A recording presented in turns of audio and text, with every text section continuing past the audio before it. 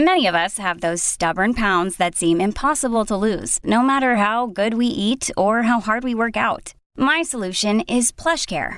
PlushCare is a leading telehealth provider with doctors who are there for you day and night to partner with you in your weight loss journey. They can prescribe FDA-approved weight loss medications like Wegovy and Zepbound for those who qualify. Plus, they accept most insurance plans. To get started, visit plushcare.com/weightloss. That's plushcare.com/weightloss. Another day is here, and you're ready for it. What to wear? Check. Breakfast, lunch, and dinner? Check. Planning for what's next and how to save for it? That's where Bank of America can help. For your financial to-dos, Bank of America has experts ready to help get you closer to your goals. Get started at one of our local financial centers or 24/7 in our mobile banking app. Find a location near you at bankofamerica.com/talktous. What would you like the power to do? Mobile banking requires downloading the app and is only available for select devices. Message and data rates may apply. Bank of America N.A., member FDIC. Welcome to the Beyond the Pearls podcast, based on the Morning Report series from Elsevier. This podcast has been adapted for audio in collaboration with series editor Dr. Raj Dasgupta, as well as the volume editor for each book. Each episode features an in-depth case dissection format and aims to deliver practical, concise, and easy-to-digest information. And now, here's today's episode. Hi, everyone. This is Dr. Kate Merriweather, and welcome back to the Beyond the Pearls podcast. Today, we're going to be talking about a 65-year-old postmenopausal woman with abdominal distension. We're going to be branching into how we evaluate, work up, and manage ovarian and adnexal masses in this patient population. I'm Dr. Kate Merriweather, editor of the OBGYN Beyond the Pearls, and you can tweet at me at Kate Merriweather1. So our patient today is a 65-year-old postmenopausal woman with abdominal distension. For those of you that are following along in the OBGYN Beyond the Pearls book, this is case number 52 on page 350. It was written by Dr. Monica Kumar, who comes to us as an assistant professor in the Division of Gynecologic Surgery at the Mayo Clinic in Rochester, Minnesota. Let's go right to our patient and evaluate her. So she's a 65-year-old postmenopausal woman and presents to her general practitioner with 6 months of progressively worsening abdominal pain, early satiety, and abdominal distension. The pain is dull in nature, achy, and constant.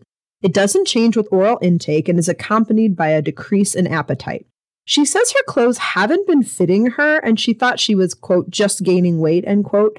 Her medical history is significant for hypertension, which is well controlled, and class 1 obesity with a BMI of 31 kgs per meter squared. So what are the next steps in the evaluation of this patient?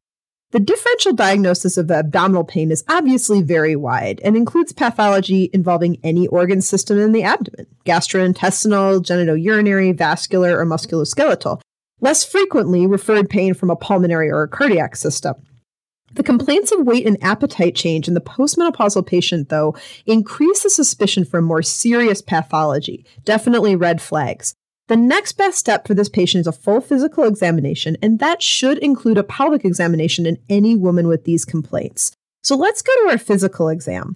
It confirms a temperature of 37 degrees Celsius, blood pressure of 118 over 76 millimeters mercury, heart rate of 95 per minute, respiratory rate of 20 per minute, and an oxygen saturation of 96% on room air. So very normal vital signs. Her exam is significant for a non-tender, distended abdomen with a fluid wave, and a pelvic exam reveals a palpable pelvic mass that is fixed to the rectovaginal septum. You order a CA-125 and computerized topography, a CT scan of the chest, abdomen, and pelvis. Her CA-125 is elevated at 1365 units per milliliter.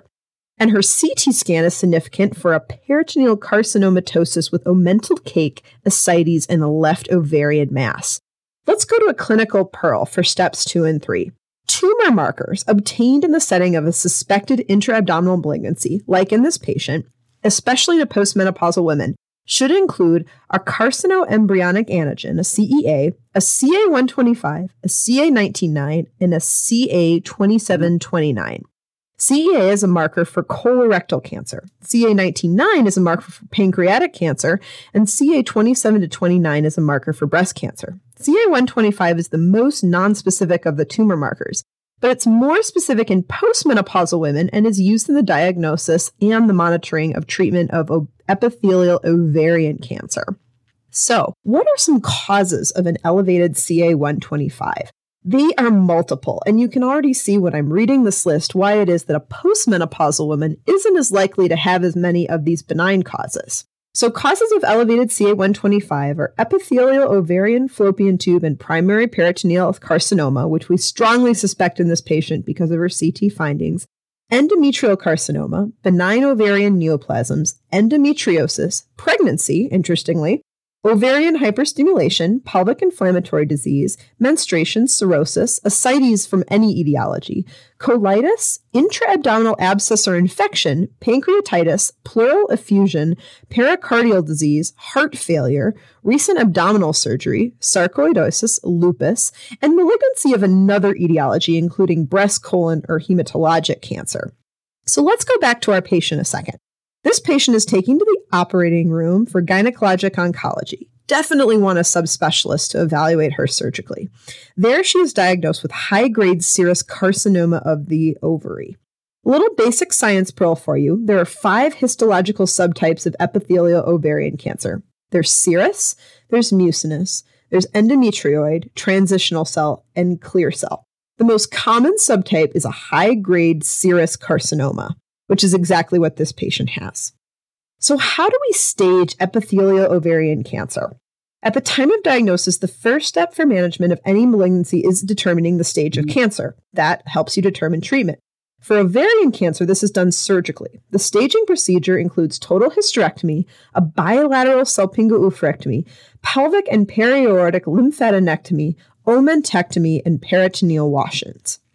A basic science and clinical pearl, so this applies to steps 1, 2, and 3, cancers can either spread lymphatically, hematogenously by the bloodstream, and by direct extension. Ovarian cancer spreads in all of these manners, but most commonly it's going to spread by direct extension to the peritoneal surfaces and other intra-abdominal organs at the time of diagnosis. So what are the goals for surgery for ovarian cancer? Generally, there's 2 goals for epithelial ovarian cancer surgery. One is to surgically stage the cancer, as we talked about before, and determine the extent of the spread. And 2 is to, quote, cytoreduce the tumor to, if ideal, no visible disease. Tumor debulking, sometimes called surgical cytoreduction, is a procedure in which each visible area of tumor in the abdomen is removed. Optimal cytoreduction is defined as all tumor greater than 1 centimeter being removed. So no single site of tumor left is greater than 1 centimeter. Studies have shown that there's improved survival in patients that get this surgical outcome, so no tumor greater than 1 centimeter. Most recent studies have actually shown that leaving no residual disease, so actually no tumor palpable or visible, improves overall and progression-free survival. When you need mealtime inspiration, it's worth shopping Kroger, where you'll find over 30,000 mouth-watering choices that excite your inner foodie. And no matter what tasty choice you make, you'll enjoy our everyday low prices, plus extra ways to save, like digital coupons worth over $600 each week. You can also save up to $1 off per gallon at the pump with fuel points. More savings and more inspiring flavors make shopping Kroger worth it every time. Kroger, fresh for everyone. Fuel restrictions apply. So let's go back to our patient. The Gynecologic Oncology Service performs an exploratory laparotomy, drainage of 3 liters of ascites. Remember that ascites are common with this disease. They do a total abdominal hysterectomy, a bilateral salpingo-oophorectomy, en bloc resection of the distal sigmoid proximal rectum, stapled reanastomosis of the bowel, so putting it back together after they've taken out some of that sigmoid and proximal rectum. They do an omentectomy, diaphragm stripping, and pelvic and periaortic lymphadenectomy. At the end of the procedure, there's no visible tumor in the abdomen. So fortunately, she's got an optimal cytoreduction. She has a stage 3C high-grade serous carcinoma of the ovary. She would like to know her future options for treatment. So a little basic science pearl for you for step 1. The log-kill hypothesis provides the theoretical underpinnings for why cytoreductive surgery, like this patient got, leads to better outcomes in ovarian cancer. It states that chemotherapy is able to kill the same proportion of tumor cells, as opposed to the same absolute numbers of cells, regardless of the size of the tumor at the chemotherapy initiation. So if you're starting with a smaller tumor, you've got a smaller number of cells, so that you can get a greater proportion of them killed. Little clinical pearl. When someone is diagnosed with epithelial ovarian cancer, like this person is, 60 to 70% of patients are diagnosed with stage 3 or 4 cancer, like this patient is. Remember, she's 3C. This is due to the lack of symptoms, and there's not a lot of reliable screening tests for this cancer, so a lot of people are diagnosed late. In fact, it's really hard to get specimens from patients in stage 1 or 2 disease or early disease because it's very hard to recognize those folks. So is there an alternative treatment to primary debulking surgery for advanced epithelial ovarian cancer? Could this patient have gotten a treatment other than her surgery? The first step to management of a patient with advanced ovarian cancer is sort of to determine if neoadjuvant chemotherapy or a primary debulking surgery is the most appropriate. So you've got 2 choices. This must be individuals to the patient and the center at which the patient is being seen. Some factors used to decide this are the extent of the tumor that you see on CT. Remember, this person had a lot. Evidence of disease outside the abdomen, evidence of comorbidities, functional status, age, and evidence of venous thromboembolism at the time of diagnosis. At the time of primary debulking surgery, the first step of the surgery is to determine whether or not an optimal or complete cytoreduction is even feasible. Can you even do it, like it was done in this patient? This can be done laparoscopically or through a mini laparotomy, and the approach is, of course, determined by surgeon expertise and the center preference. So if you have a surgeon that's an expert in laparoscopic debulking, great. If you don't, you're going to do a laparotomy like this patient got. A little clinical pearl. Primary debulking surgery is when a patient's first treatment is surgery, meaning it's done before the administration of any chemotherapy. Chemotherapy given after the surgery is termed adjuvant chemotherapy because it's added to surgery. Neoadjuvant chemotherapy is chemotherapy given before the surgery. So again, adjuvant means it's added to surgery. Neoadjuvant means it happened before the surgery. Surgery performed after chemotherapy for ovarian cancer is called interval debulking surgery. So if you had chemotherapy and then later surgery to debulk more, that would be called interval debulking surgery. So let's go back to our patient a second. This patient is hospitalized for 5 days after her complete cytoreduction, and she gets discharged home. She follows up 3 weeks after surgery with gynecologic oncology to discuss chemotherapy. So what are the chemotherapy options for patients with advanced, high-grade serous carcinoma of the ovary, like this lady? Adjuvant chemotherapy is recommended for patients following a primary debulking surgery for epithelial ovarian cancer. It improves survival and outcomes. Chemotherapy consists of a platinum-containing regimen, most commonly carboplatin and paclitaxel. In general, 6 cycles of chemotherapy are given, and each cycle is 21 days. A gynecologic oncology group study, a GOG study, that's a large multi-center gynecology study group, demonstrated progression-free survival and overall survival benefit with intraperitoneal, sometimes called IP, chemotherapy of 15.9 months. And a Japanese GOG study of dose-dense chemotherapy demonstrated improved survival of 38.3 months. So these are big changes in survival. Both are being compared to standard chemotherapy as opposed to intraperitoneal chemotherapy. So IP chemotherapy and dose-dense chemotherapy are currently being compared to each other in a GOG study, which may be out by the time we write our next edition of this book. Little basic science pearl about carboplatin. Carboplatin is a DNA adducting agent. It intercalates into replicating DNA, specifically in the S phase of the cell cycle, and it causes DNA double-stranded breaks. Paclitaxel, in contrast, is a taxane derivative and is a topoisomerase II inhibitor, which means it inhibits the enzyme that recoils the DNA strands during the M phase of the cell cycle. So what happens to this patient? This patient goes on to receive chemotherapy in a dose-dense fashion for 6 cycles. Remember, that's the one that's been proven to improve survival 38.3 months over standard chemotherapy in that Japanese GOG study. During her chemotherapy, her CA-125 drops to normal, so less than 35 units per milliliter, considered normal, after just 3 cycles of chemotherapy, and it remains normal through the completion of chemotherapy. So what does this patient do after that? After completion of chemotherapy and with normalization of tumor markers of her cancer, in this case her CA-125, because that's the one that's relevant to her epithelial ovarian cancer, this patient is considered in a state of no evidence of disease, or NED.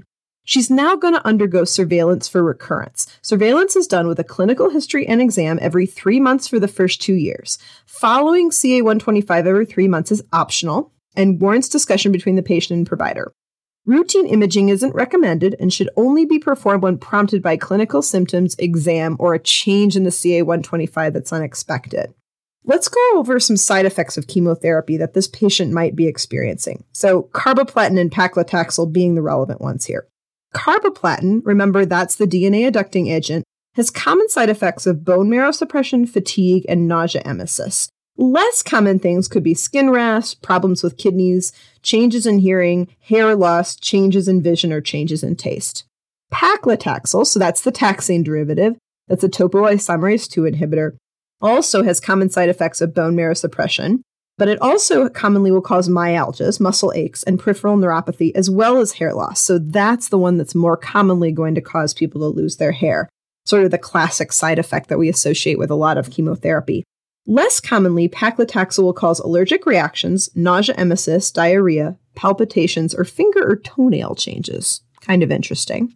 So let's go beyond the pearls. Let's get some extra information here. In a patient with a clinically apparent stage 1 ovarian cancer, remember how rare I said those are, perioaortic lymphadenectomy will find metastasis and upstage the patient to a 3A in 30% of cases. So that makes them even rarer when they were apparently stage 1 to begin with. The origin of high-grade serous carcinoma of the ovary is now established to be the fallopian tube, most commonly the fimbriated end, so it actually doesn't come from the ovary at all. Precursor lesions to high-grade serous carcinomas can be found in the fallopian tube and are called serous tubal intraepithelial carcinomas, or STICs, S-T-I-C-S. Several centers use a laparoscopic approach to evaluate the ability to debulk at the time of the primary surgery. One such scoring tool, the Fagati score, looks at the presence of or absence of peritoneal carcinomatosis, omental cake, mesenteric retraction, diaphragmatic carcinomatosis, bowel infiltration, stomach infiltration, and liver metastasis to make this Fagati score. Then, with only the laparoscopic incision having been done, they can predict the ability to completely cytoreduce the ovarian cancer, either with continued laparoscopy, if they have those capabilities, or with an open incision. If they decide with the Fagati score that it cannot be optimally cytoreduced, they might consider going to neoadjuvant chemotherapy and then an interval surgery. Paclitaxel is derived from the yew tree and is given in a diluent called cremophor. This cremophor, rather than the drug itself, is often the cause of the hypersensitivity reactions during infusion. Preventing those reactions is important since patients are pre-treated with corticosteroids and histamine blockers before paclitaxel infusion to prevent the cremophor causing that. Randomized control trials demonstrate equivalent oncologic outcomes between primary surgery and neoadjuvant chemotherapy. But these trials had really low rates of optimal and complete cytoreduction, so those results might be different in a population of patients that can be cytoreduced. A study performed in England demonstrated that early identification of elevated CA-125, as opposed to diagnosing recurrence by identification of, say, a suspicious symptom, showed no difference in overall survival. That's unfortunate. And early identification with CA-125 was associated with longer chemotherapy and a worsened quality of life. That's why monitoring with CA-125 every 3 months is considered optional at this point. So let's do a summary of this case. We met a post-menopausal woman who presented with symptoms of abdominal pain, early satiety, and abdominal distension. She had a history and physical exam that was concerning for malignancy and an elevated CA-125 biomarker and a CT scan that confirmed this suspicion. The patient undergoes surgery to stage the ovarian cancer and to cytoreduce or debulk the cancer, and she got cytoreduced optimally to no gross residual disease. After surgery, she was given carboplatin and paclitaxel chemotherapy for 6 cycles, during which time her CA-125 went back to normal, so she was considered NED. Following completion of surgery and chemotherapy, she was free of disease and underwent surveillance for recurrence. Thank you for listening to the Beyond the Pearls podcast from Inside the Boards. This podcast is executive produced by Christopher Brightigan and Dr. Patrick Beeman. This podcast is intended for educational purposes only and is not medical advice. Ars longa, vita brevis.